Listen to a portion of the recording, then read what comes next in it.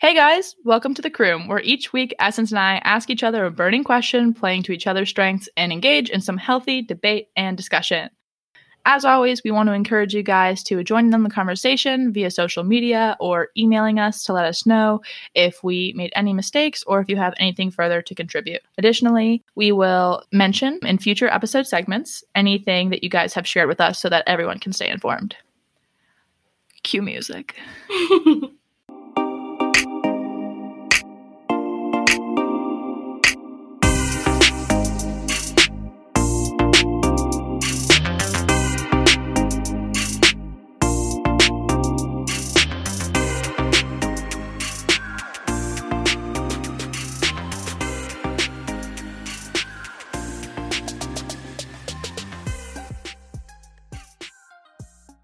Do we have to do our weekly wrap? Let's just do one, because I'm sure one of them that I said was trash, so might as well help. I don't know what's going on. I'm like slap happy right now. It's good for like podcasting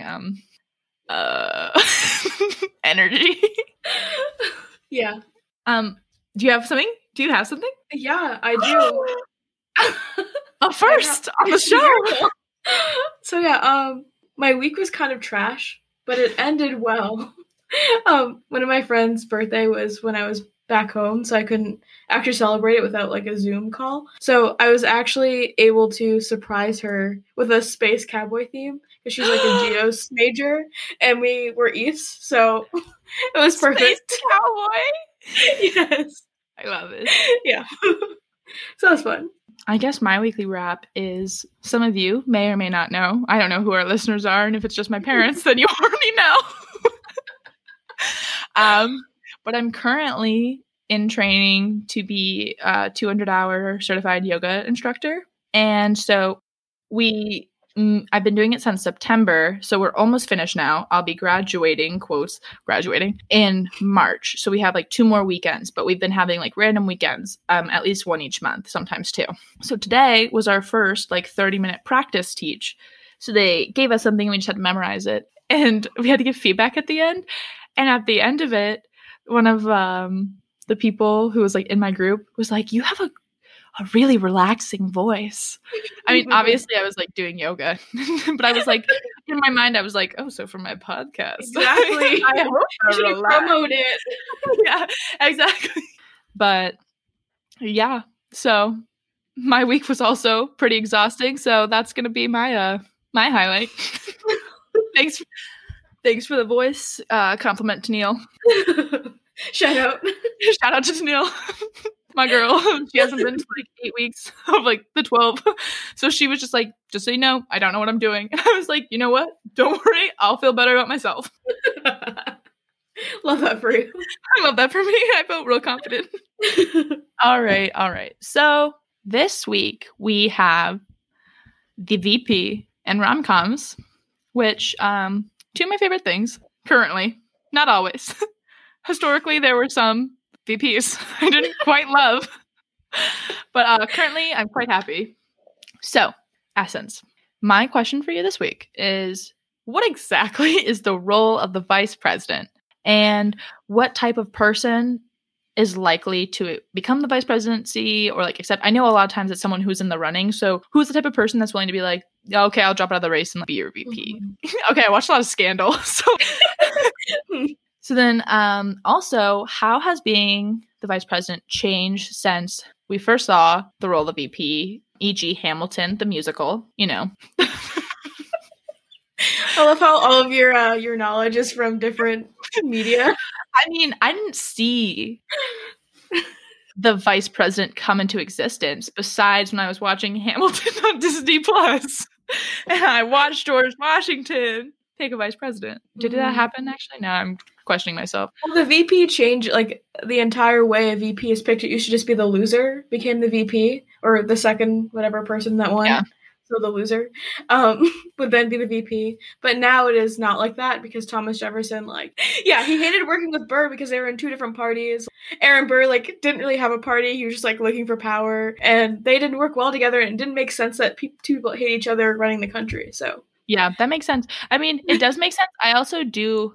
Never mind. Right now I was thinking about Trump being the vice president, and I was like, you know what? I like RC stuff. I'm gonna pull out of that statement right now.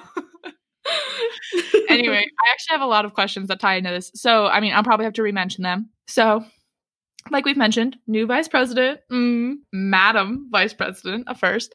So, first, why is having a VP of color and a woman such a big deal, besides the fact that it's the first? And what can we expect to see from Madam Vice President Harris?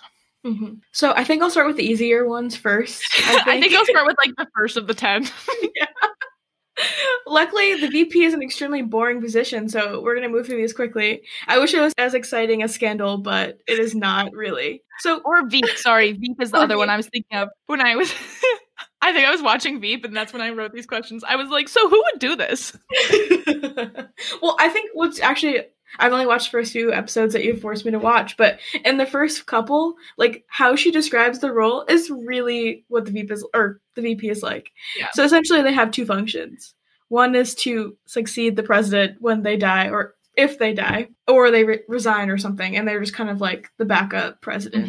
And then the other function that they have is just to preside over the Senate, but they can't vote unless they have to break a tie. So, what's Kamala Harris, like, that's what people are excited about partially, right? That Democrats have the Senate now, because if we're 50-50 and there's ever something that we need to break the tie over, she's Democrat. So obviously whatever they are trying to pass will probably happen. And so that's kind of the only two roles the VP has. Not a super exciting position. You very much are aligned to the president's wishes and what they hope to achieve. And I'll talk about this more, but it's very much evolved over time. Like, what does that role look like? Another question, and kind of like A, how this is chosen, but B, there's a couple things. But you know how, wait, you've only seen a couple episodes of Veep. But so like in Veep, in each season, when she's the vice president, she has an agenda. She has something she wants to say that she did. I think at first, one of them might be, in the very first episode, it's like getting rid of plastic utensils or whatever. Yeah. And then the plastics industry gets mad at her, and plastics is run by oil, and so there's like a whole thing.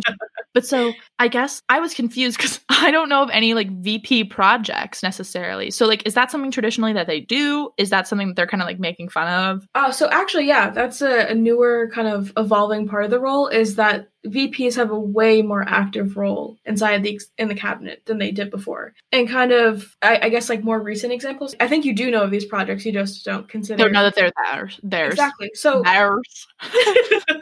Excuse me. So for better or for worse, we all know that Pence ran the COVID task force.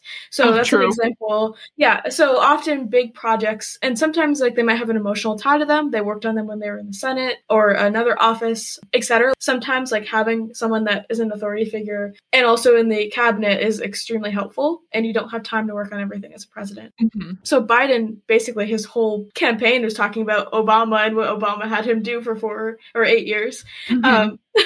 And so some of the things he did, he was assigned over like Iraq policy, which he gets a lot of flack for, and etc. Like for Dick Cheney. Yeah, I was going to ask about puppet master of George Bush. You and I watched that movie together, didn't we? I think we did. Yeah, in the crew. Yes, we watched this movie in the crew. Full circle, baby. Yep. I was literally going to be like, because like Dick Cheney, didn't he? Wasn't he kind of influential? So just a little bit. Smidgen of influence. Sorry, I distracted you. No, but I think that's a good point to kind of say, like, they really didn't start having a role until kind of FDR. And the 30 is that they were actually like not even a part of the cabinet meetings until then. What? Yeah, so this new role of them taking up legislative policy or addressing different public health issues, etc., it really doesn't start happening until kind of latter years of the vice presidency. A segue into your next question is like, what type of person would sign up to basically sit down for 8 years and be in the shadow of the president, especially when a lot of these cases, like, there were people that were actually running to be president, and now you're kind of, or like you resign from being a senator or a house rep or a governor, and like now you're doing nothing for kind of 8 years. Yeah. And so I think the most natural thing is like, oh, well, like in 8 years or when they're done, like, it's my turn. And I think like Kamala Harris, I'm assuming what she's banking on, like she was a DA, a senator, and now like on the ticket, and now she's a vice president, and that's like a amazing pathway to presidency one day. Probably better than most. I guess that's actually part of the reason I asked that specific question was because I don't know if you remember, I barely remember the specifics, but before Biden had chosen his VP, it had come out that like maybe he was going to choose Kamala Harris, and there was a lot of backlash, and people were like, she just wants to be president someday. And it was like, and I was like, yeah, isn't that why everyone wants to be vice president? Like, no, women can have ambition. What yeah, exactly. She's too ambitious. She wants to be president someday. And I remember sitting there thinking, like, is there another reason why people would be vice president? Like, why is this such a big deal all of a sudden? Besides internalized misogyny. But besides that. Yeah, so I to answer kind of that, I was looking back, like one, at least for me, very much in my friend group, we were like trying to bet who would be VP and why. And so I try to think of some of those reasons and look at past vice presidents to kind of come up with a list.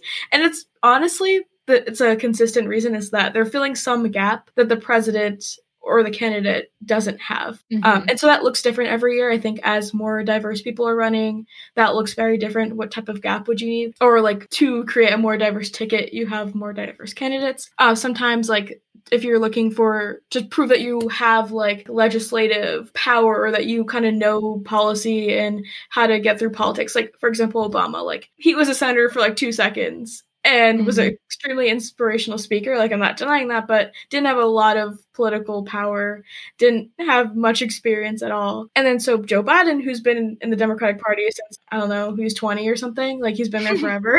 And they paired, right? Like, and that, again, Joe Biden's not a diverse candidate, but he feels the need of having someone that's a heavyweight in the party running behind you. That makes really sense. I just kind of thought, that makes really sense. That makes a lot of sense. I was just thinking if you have, I almost said a main character. Sorry, I've been watching a lot of TV, guys. When you said that changes, if now like the person running for president is Black or a woman, then you're like, oh, well, gotta appease the old white guys. Because that's like historically what's been there. But that's interesting that it wasn't necessarily just like, he's an old white guy. But he's an old white guy with like political power in the Senate. Well, I think Joe Biden is also, as much of problems I have with Joe Biden, like he isn't necessarily like a Mitch McConnell. Not to say he hasn't been influential in passing a lot of bills. He has, and he's passed some pretty bad bills. But like he, I think, is a more low-key member of the Democratic Party that you kind of like don't realize he's as powerful until you kind of look back at the historical record. And then he has some moments. But I think he's a lot more low-key than the average person or white guy running for president. I think also, do I bring up another TV show? The Netflix show, The Politician. One of the opening lines is like, ever since Reagan, the presidency has been about like, I can't remember if he says cult of personality or something along those lines. Like he basically says that it's this, it's no longer just about like what you are in politics. It like has to do with who you are as a person. And I think there was also something really like fun that people loved about like Obama and Biden's relationship. Whether or not that's like necessarily like was real and authentic or something he did. Like, have you seen Obama's like YouTube video from when he was leaving office that he did? The one with the cookie? Cookie. Okay, no, not that one. I'm like thinking back. It's when like, it's called like Couch Commander or something like that. And he's leaving off. It's really funny. Everyone should go watch it. It's his own video that he published. And he's like, what am I going to do after I like leave the White House? And he's like sitting on Joe Biden's couch. And Joe Biden has 12 pairs of sunglasses laid out on a table. And he's like, cleaning them all, and Obama's trying to be like, what do I do, Joe? Like, blah, blah. And he's like, do you like these ones better? Puts on one, or these ones? And Obama's like, Joe, they're the same. And he's like, they convey different moods. I think that's something that was really fun about their relationship. What did Trump call Pence? Embarrassingly poor or something like that. Like, did you see this? Yeah. You know what I mean? Like, contrasting those two relationships, I feel like there was a lot of energy and excitement, and that benefited Joe Biden a lot. The choice of your VP is so different in every ticket, right? Like, I think Donald Trump's example of who he chose for his VP is drastically different, maybe, than why Biden chose Kamala. Like, for example, like Pence was a very conservative and well-known governor, and that's a main reason why you're chosen, is that you have some political power and executive experience. Also, he brought in like Trump, like, despite having this base, like, was not necessarily known as being super conservative or religious. He kind of just seemed like he registered it as a Democratic Party at some point. Like, it was confusing. And Pence kind of fills up a lot of those roles in the same ways. And I think in comparison, like, one, there were so many candidates this year for the Democratic Party, and no matter who he chose, like there's a list of 20, like at the end that we all knew, right? Like all of them would have filled the gap in some way that are very different. And again, like for example, Trump and Pence that I know of didn't know each other that well. And I think the same thing, like Kamala Harris and Biden didn't really know each other a lot. Like they insulted each other on a public stage at some point, running for president, like, and now they're running mate. Yeah, I kind of think it's funny, like rewatching those videos, and they really did go after each other more than most candidates did. Yeah. I think that does. I mean, obviously, if there's like an end goal, it's one thing. Like, okay, yeah, I'll be your vice president, so I can maybe be like a leg up in the next 8 years or whatever it is. But I also do like the fact that they can go at each other's throats and then like work together. Mm-hmm. And that's also like a unity, like a unity type thing. And that's like another reason I didn't bring up. But often, like if the party is extremely split, which is kind of demonstrated when 20 different people run for president, all with extremely different agendas in some ways, there's some evidence that maybe there's some not consensus going on. I don't know the word for not consensus, so I'm just going to say that. There's a word and I can't even think of it. Lack of consensus. That's what people say. There we go. There's a lack of consensus. There's a lack of consensus in the party. Nailed it. We absolutely crushed it.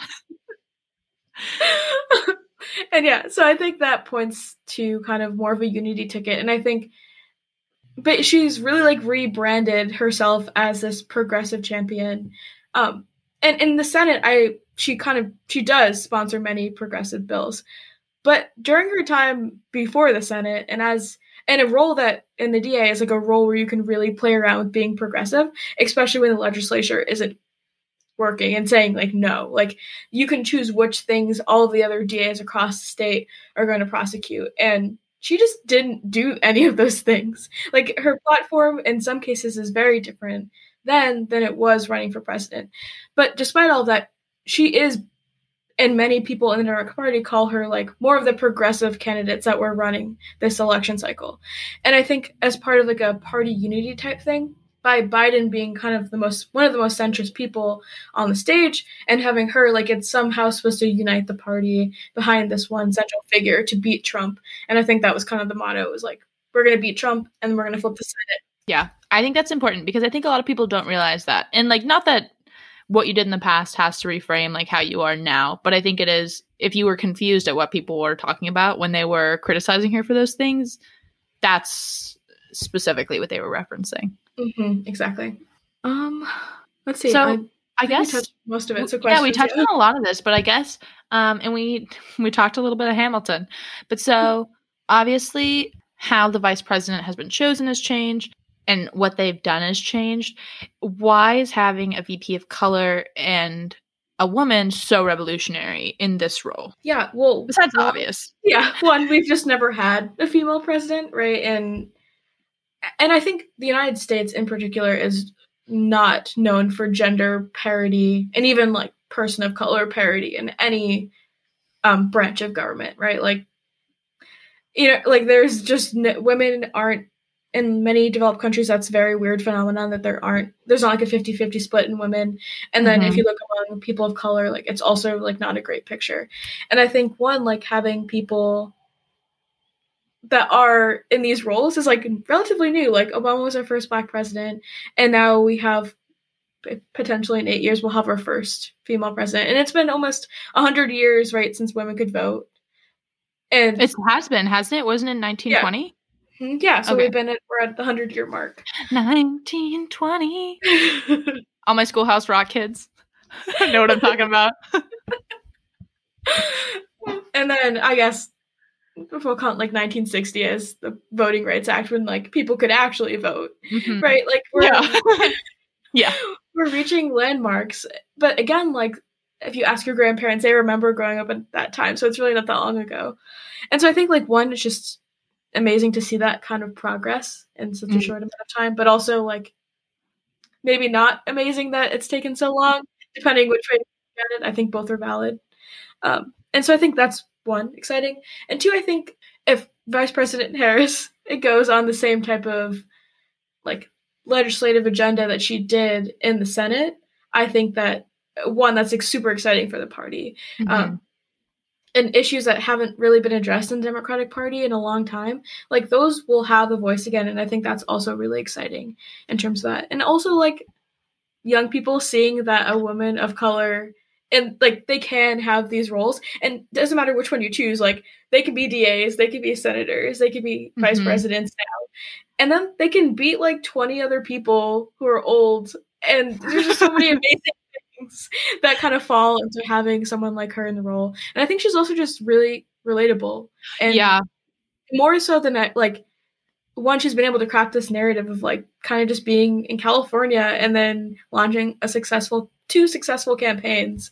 And I think that kind of story creation is also. I think she's someone who her speeches have been so inspirational. Her Instagram presence, like I've cried sometimes on like some of her posts about like her mom and stuff. And I think seeing the village her mom emigrated from in India, like throwing a celebration on Inauguration Day, it also, I feel like, okay, and not that I want to relate to Trump in any capacity, but I feel like both with Biden, I mean, Biden talking about his sons and like him and Jill and their marriage and like seeing their dogs, talking about their family, seeing their grandchildren, I definitely feel like more represented by these people being in office than I did in like the Trump administration, if that makes sense.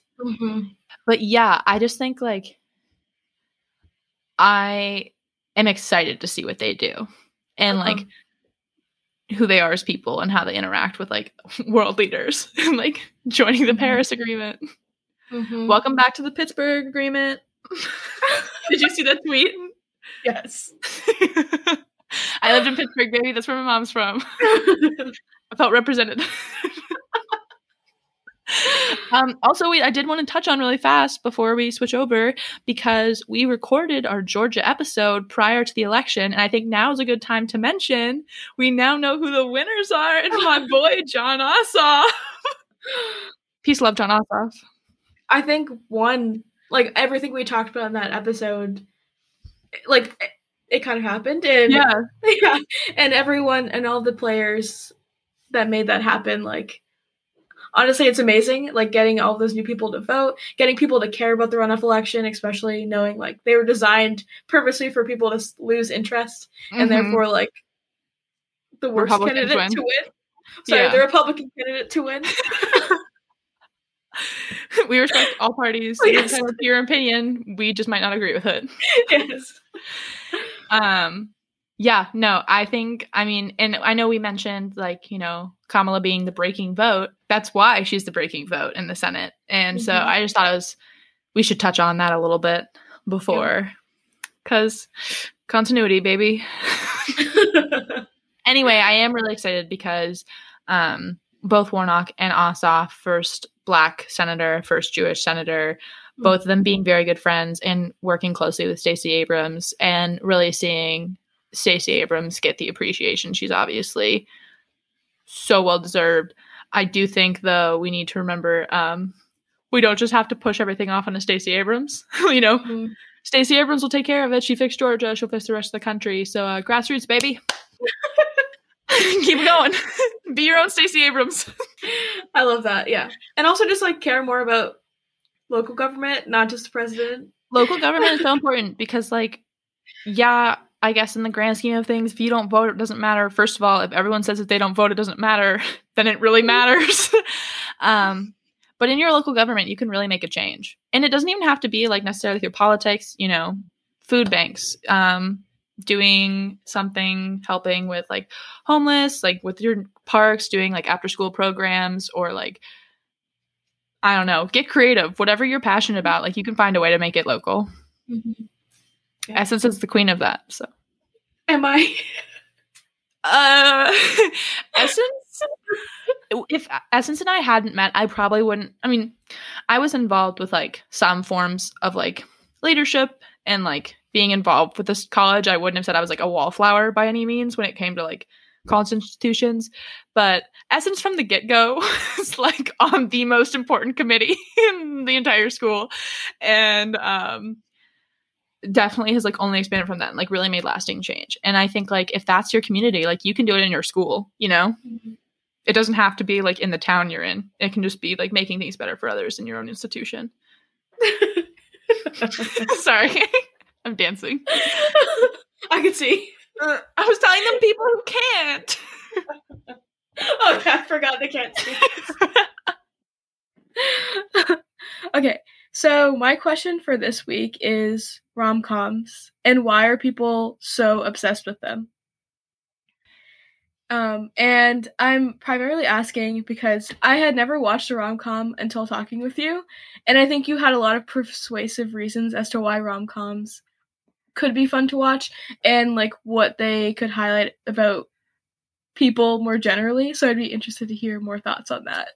So to preface, because I remember having this conversation with Essence. I don't actually remember the points I had, but I remember I was in a rom-com binge and had been going through a breakup. So I probably had a lot of ideas at the time that hopefully you remember some of them. If I do not, I've just been like doing my own little kind of like research. And I thought this was, I mean, our last episode was definitely more of like a discussion and banter episode, which I really enjoy with you because that's more reflective of what our general conversations are anyway.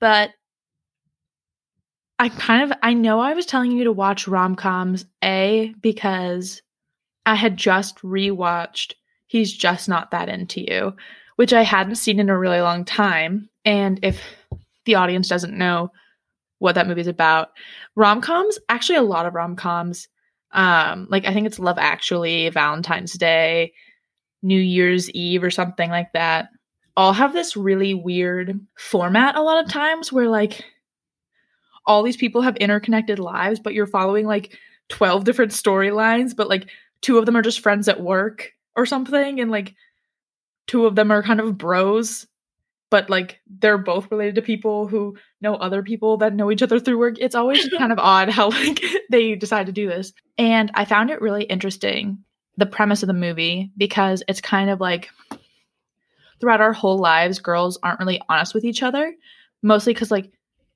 we're always told from a young age that if a boy is mean to you, it means he likes you.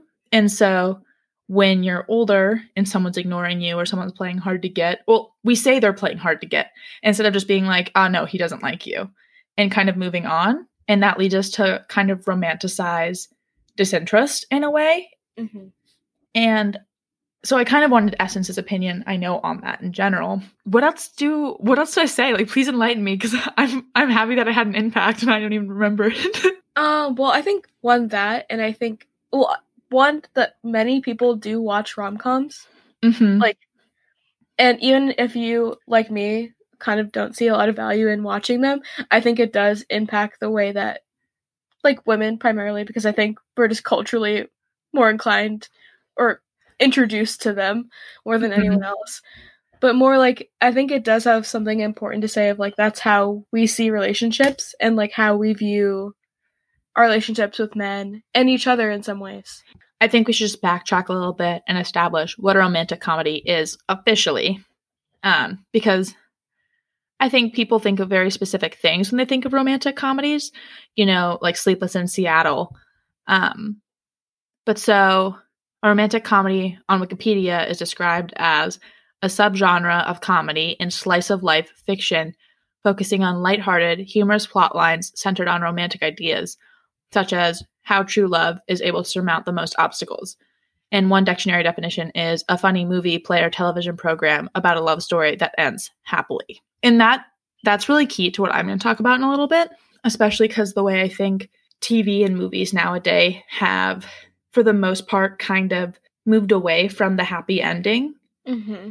I think people really like, directors, you know, actors, this idea of life doesn't necessarily have a happy ending, so why am I going to give every movie one?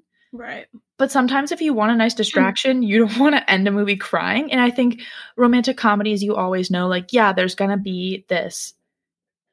There's going to be a problem. There's going to be something sad. There's going to be a challenge. But, like, you're always going to watch them overcome that in some capacity. Like, whether or not they end up together isn't necessarily, like, the happy ending.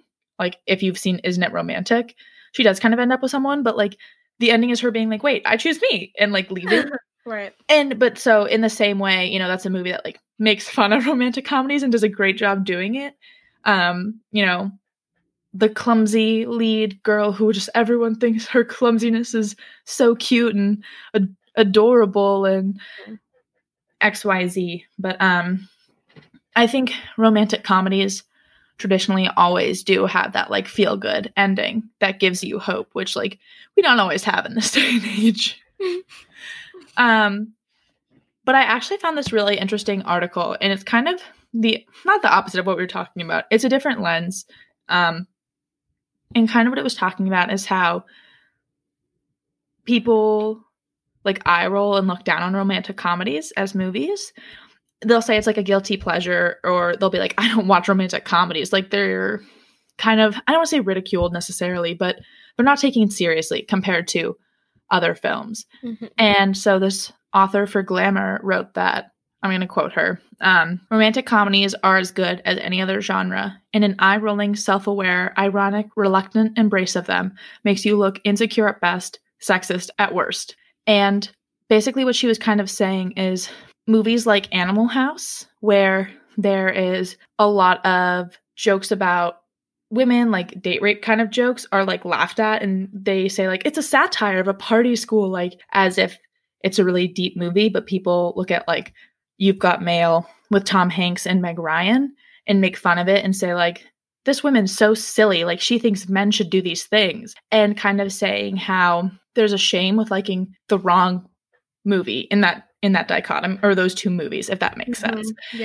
Yeah. And so that there's like really good storytelling, there's really great acting, there's a lot of really cool things that come out of romantic comedies. And so and especially because they're typically female centered and like targeted for females, consistently like disparaging them is actually like kind of sexist in a way. Especially when we have movies like Wolf of Wall Street, which everyone was like, it's gonna win an Oscar, and it's like Leonardo DiCaprio being an asshole for 2 hours. You know what I mean? Like and not that I don't like that movie, like it's a fun movie to watch. It's a really interesting critique, isn't necessarily the right word, but like it is a critique, and it gives you some insight on like something that is typically kept pretty quiet in not kept quiet, but you know what I mean? Like it's a lifestyle that so few people get to live. And so I thought that was a really interesting look on things. She kind of also brought in a lot of the women's novel, like a lot of Jane Austen works that are thought of as being like not as great literary works because they're focused on women in love lives as opposed to being like Dante's Inferno. I mean, not that like Dante's Inferno and Pride and Prejudice are like on equal footing, or they're like on completely different footing. It's just kind of something that she mentioned, how like one of them is looked on as being like sillier than the other. So that is going to be included in the description if you're interested in reading a little bit more about that viewpoint. But so something I think we can kind of talk about is, because I've watched romantic comedies for so long, I mean, I enjoy them. They're really fun to me. Like, I love comedies in general, and then to like add a fun little love story on top is always nice. Yeah. But I guess I kind of want to hear a little bit more from your perspective, because I was like, watch Clueless. I think I had you watch Clueless, right? Yes. I don't know if I watched Clueless though. Okay. Clueless I made a list of some of my favorites. I mean, I don't know if you actually have favorites, but if you want to talk about some of maybe the ones you watched and how you felt about them. Yeah. So I kind of have. Or if you also want to just respond to something I said there, because I just kind of said something that we haven't talked about before. Sorry if I kind of like moved along from that conversation. I do like how you're pointing out the fact that a genre that is mostly meant for a female audience, like there's inherent like power and a good thing that we're making stories like that in some way. And you're right, like it is a genre that's immediately looked down upon. Or like considered so silly, like people, or guys being like, we're gonna go see a chick flick. You know what I mean? Those are constantly referred to as being chick flicks. It's actually really funny. My brother came home and he's like, "Oh, I'm really into romantic comedies." Like I didn't watch them for a while, but I had him like we watched a couple together, and he's like really enjoyed them. But I think it's something that like guys are told if they like romantic comedies or chick flicks, like they're somehow less masculine. which is stupid because it's a movie. That's literally a comedy movie. Oh, I feel like there's two like genres of rom-coms that I like. One is I like ones that have really good dialogue, and I think some of the older ones have that. Like When Harry Met Sally, and I feel like there's so many great dialogue scenes, and also like she's just such a great female lead. And just rom-com or not, like I don't think you can deny that. And I think for me, I think that it's interesting that she like leads her own life, and like the whole movie is basically her like challenging this other guy, and I think that it's such a great. I love that movie. That's also on my list of one of my favorites that I have for later.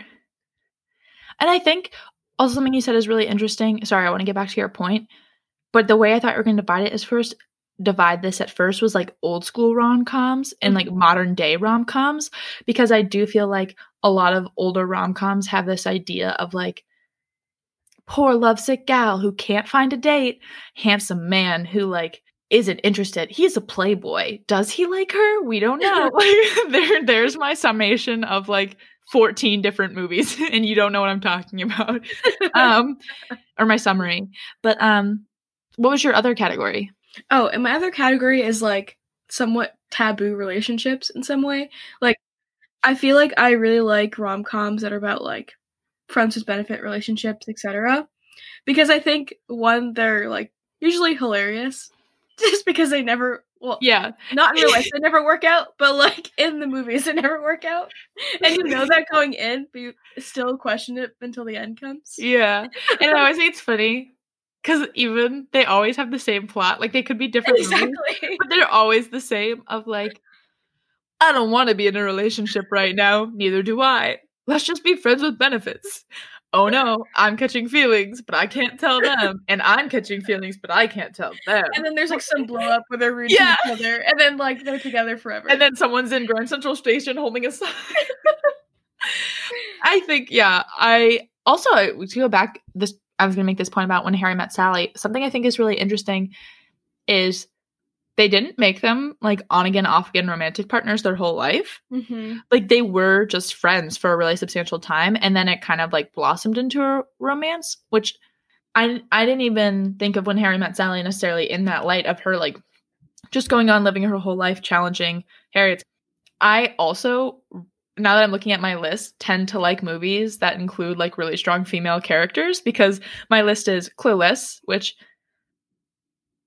I don't know if I had you watch, but, you know, Cher, she's just, like, she does her own thing. Like, she's really just, like, she's the alpha girl in, like, her friend group. And she kind of, like, it's based on Jane Austen's Emma, actually. And then Legally Blonde, obviously. Elle Woods, one of my favorite characters. And, you know, like, how she turns down Warren at the end, like, ends up winning the whole case. Like, a great movie. Scott Pilgrim vs. the World, which has Ramona Flowers.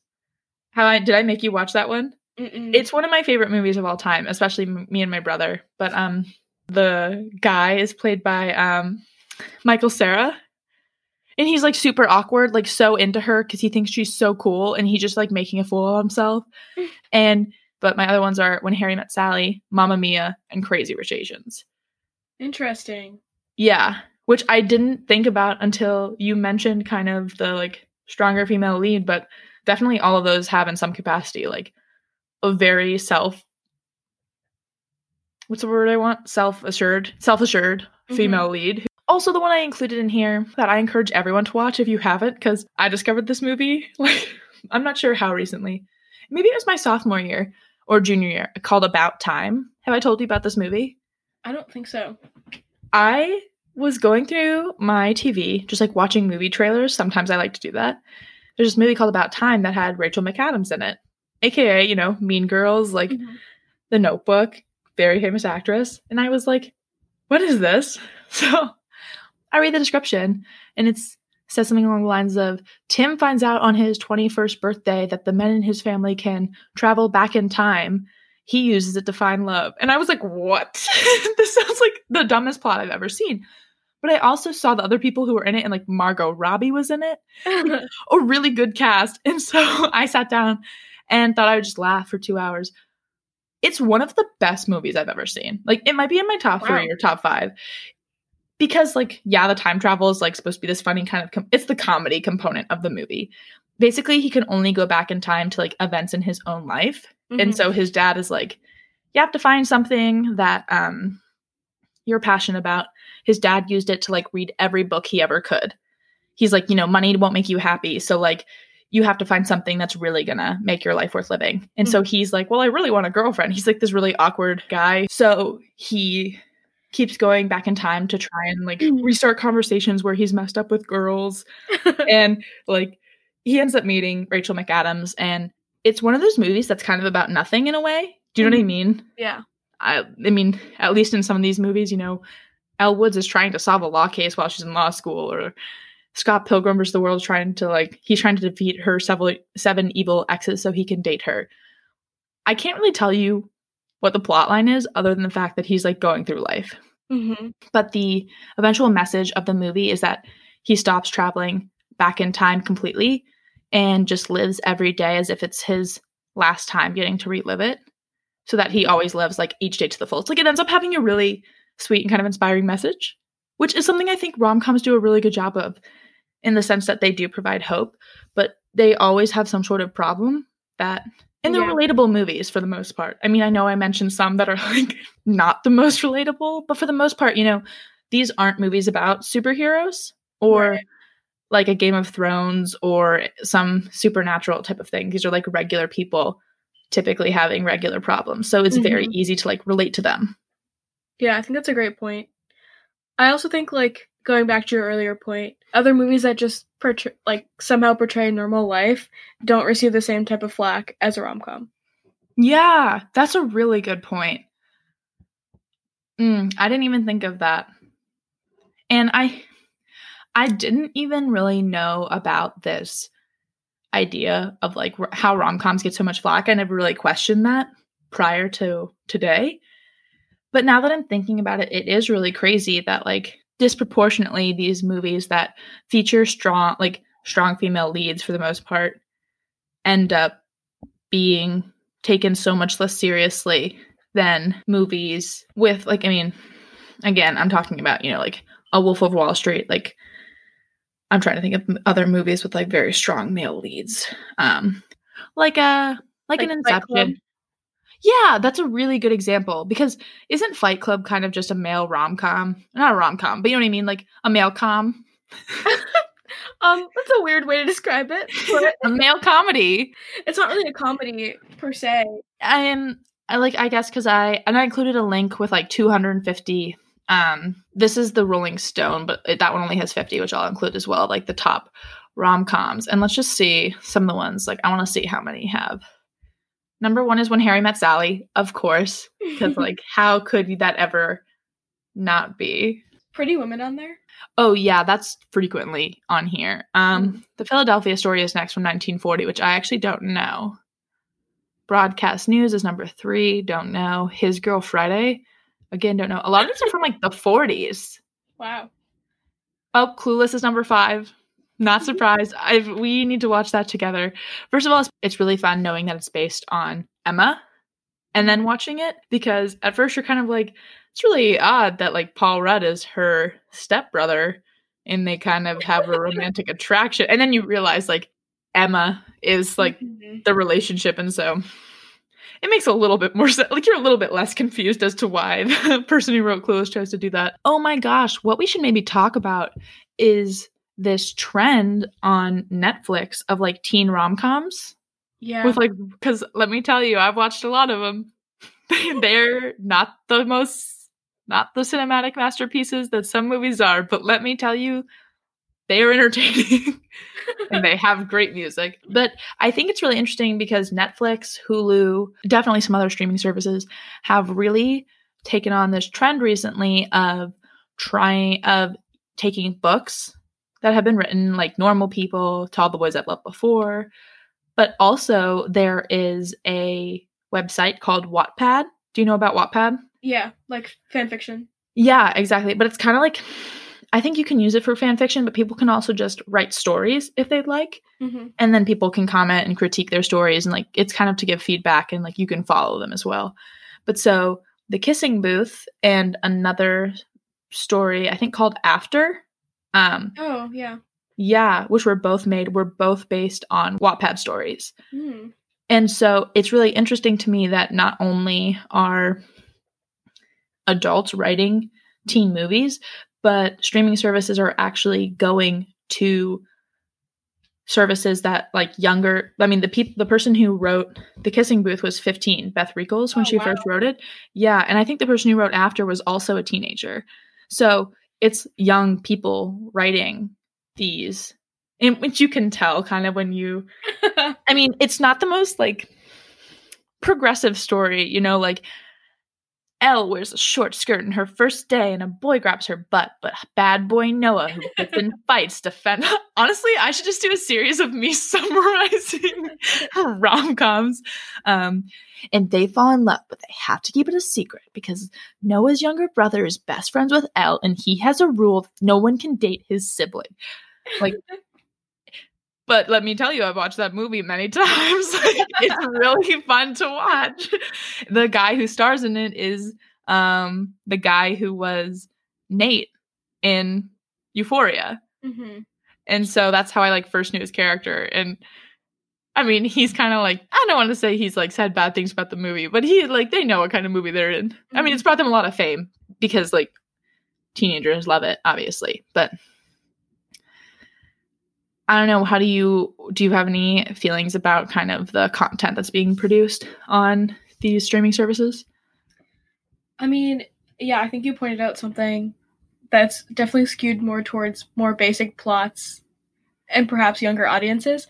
But I will say something that's interesting is that unlike a lot of other genres, I feel like rom-coms still are not super diverse. But I'm more talking about like a lead character, like not like a secondary character. Really? Wasn't there? Not to say that you're wrong. You're definitely like correct in the fact proportionally there are definitely more. But I feel like Netflix definitely. I'm just going on Netflix right now to see. Yeah. Came up some. I feel like there were a couple movies that recently came out that did have. Sorry, I'm trying to find without it playing random things. 17 again. How did I not put that in here as one of my favorite movies? I love a young Zac Efron. Oh my god, Catch Me If You Can is considered a rom-com. Which one is that? I feel like I've seen that one. It's the one, it's based on a real story. It's the reason that bank like checks have those like barcodes at the bottom, because this guy learned how to forge checks and basically just like went around the US and like would forge a bunch of checks, pretended to be an airline pilot, forged like a Harvard law degree and like a medical degree, and like did all these like crazy stuff until they ended up catching him and then recruiting him to help them figure out a way to make banking safer. I think sometimes the reason that also rom-coms get a bad rep is because they're looped in with these like random Hallmark Christmas movie kind of esque stuff. You know what I'm talking about? Yeah. Those like, I do think Crazy Rich Asians is a phenomenal movie. My family will know I went through a Crazy Rich Asians phase early in the pandemic. I couldn't watch anything but that movie. I just found it so funny. Nothing else seemed to like. When I started watching it, I was just like not entertained. I ended up buying all the books. But that was, I think, the first movie to have an entirely Asian/Asian American cast, wasn't it? I think it's just like color of cast. Cast of color. Wait, what do you mean? Sorry, say the fact. I don't think it's only Asian. I just think it's a total POC character or cast. Oh, I thought, because when we were in JA training, it had just came out, and I thought they said it was an entirely Asian and Asian American maybe cast. I just thought it was more broad. Oh, maybe it is. But I mean, also, I mean, I mentioned that movie in my thesis, just how well that movie did. It proved that, you know, in the past, people have used the justification that, you know, people of color leads in films are largely POC casts, just like won't do as well. And that's why we need white people. And I think that year, having a lot of female leads, having movies like Black Panther and Crazy Rich Asians do so well, proved that, like, I don't want to say diversity sells, but like people want to see diversity, if that makes sense, in their films and in their not content, but like what's produced by the media. I am glad that we've gotten to have this discussion and that I influenced you to try a new movie genre. And appreciate it. You know what I mean? That I wasn't like, hey, watch these, and you were like, she's crazy. Thank you so much for listening to this week's episode, you guys. If you're able, please rate or review our podcast. It really helps other people find us. And stay tuned for next week's video, which is going to be dystopias and defund the police, which Essence and I are super excited for. So see you guys in the crew. Thanks for listening. Bye.